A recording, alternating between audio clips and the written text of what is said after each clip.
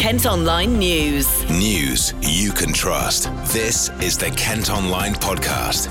Nicola Everett. It's Thursday, the 10th of October, coming up. Kent's ready for Brexit. We're incredibly well prepared. You know, my force have been massively involved in planning for Brexit for months. Fire safety fears at new builds. I have nothing to stop that fire spreading to those eaves and protecting my family. So what do? Do I move out? Homeless appeal turns Canterbury purple. Rough sleeping, we've always said, is the tip of the homelessness iceberg. It's a small number of people that are visible, and absolutely we need to do something about that. But homelessness is much bigger and broader than that. Kent Online News. First at 8, police in Kent will be able to cope with a serious road accident and Operation Brock after Brexit, as according to the county's police commissioner. Well, there have been concerns after a crash, you might remember, on the M2 caused huge disruption for drivers on Tuesday night.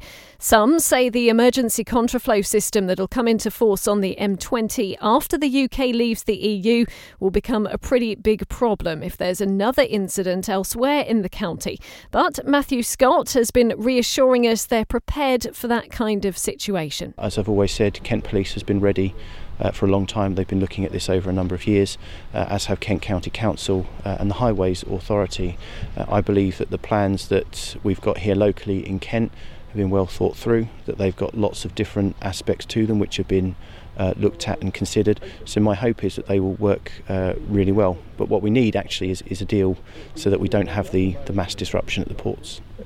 One of the problems is that the existing plans don't seem to have factored in the possibility of other incidents unrelated to Brexit that might happen.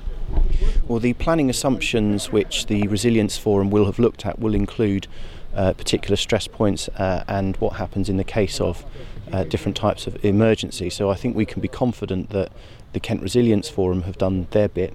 We just need to make sure that other agencies are doing their bit as well to make sure that they're delivering everything that they said they're going to do. The M26 is part of the existing plan, Manston is part of the existing plan, and the decisions will be taken by the Resilience Forum and the Tactical Command Group as the situation develops.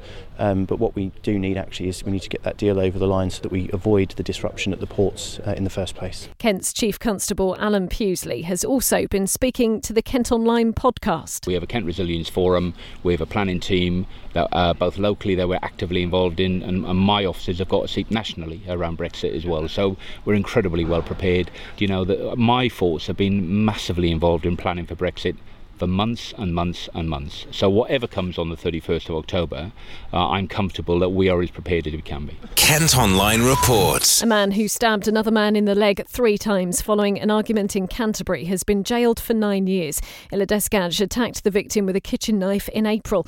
The 38-year-old from Frenchman Close denied attempted murder but admitted wounding with intent and possession of an offensive weapon.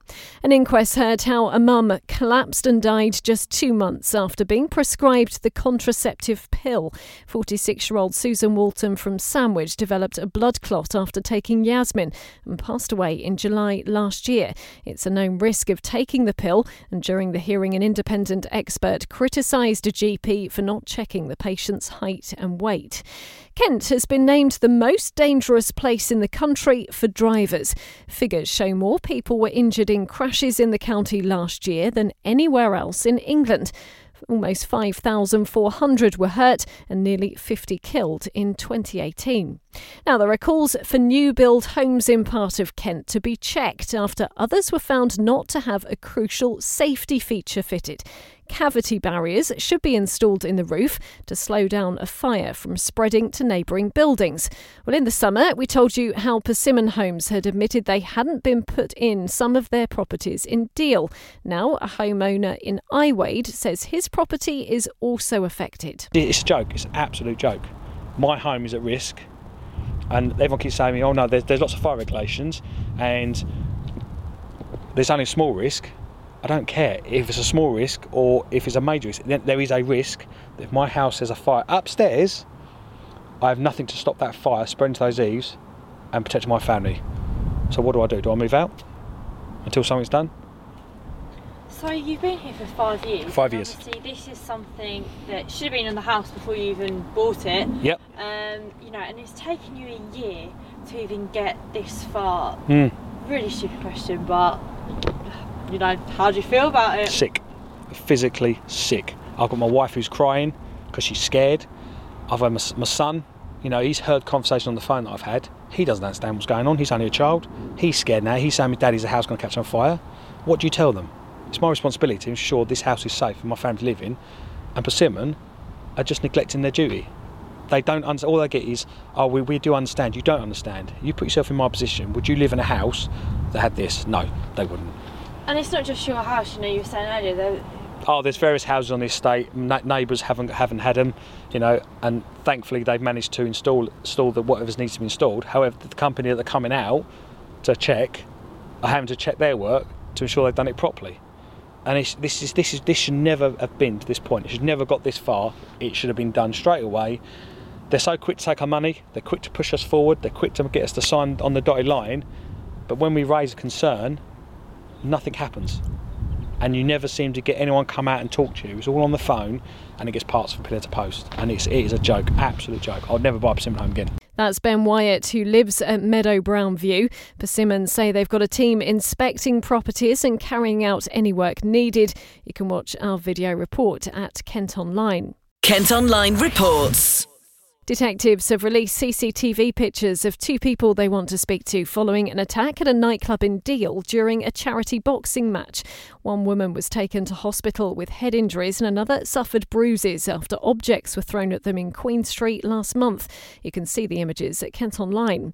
A group's appeared in court after more than 30 defibrillators were stolen from ambulances across Kent. The life-saving equipment was taken between September 2016 and the following August in Thanet, Herne Bay, Ashford, Northfleet, Chatham and Sheppey. 11 people are accused of various offences, including conspiracy to burgle, handling stolen goods and money laundering.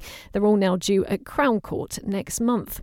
Almost a third of Year 6 children in Kent are overweight or obese. Stats out today show the figure stands at around 32%, and in Medway it's even worse at 36%. Dartford has the highest number of 11-year-olds who fall into that category, while Tunbridge Wells has the lowest.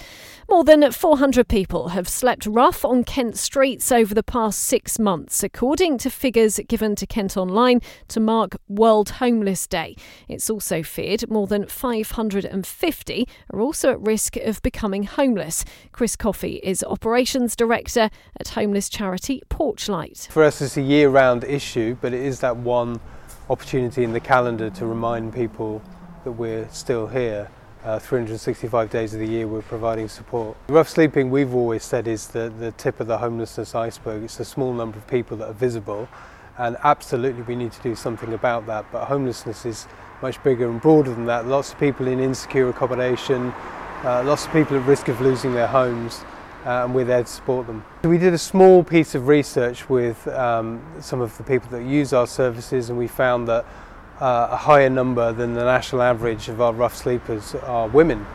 And so we've started to ask why and what their particular needs are, how we're responding as an organisation, how we can work with partner agencies to give a better service to respond to the specific needs of women that are sleeping rough in Kent. So we've done a number of things off the back of that. We've tried to raise awareness, but we've made a pledge by appointing a specific role to look at reviewing our services and seeing how they could be better, to gathering more information. That research was based on just a small snapshot of women that were currently sleeping rough or had recently slept rough. We need to do more research to know what's needed. We work really closely with Kent County Council. We're funded to deliver services, and we've seen a change, a move towards a more integrated approach. So I think the resources is there.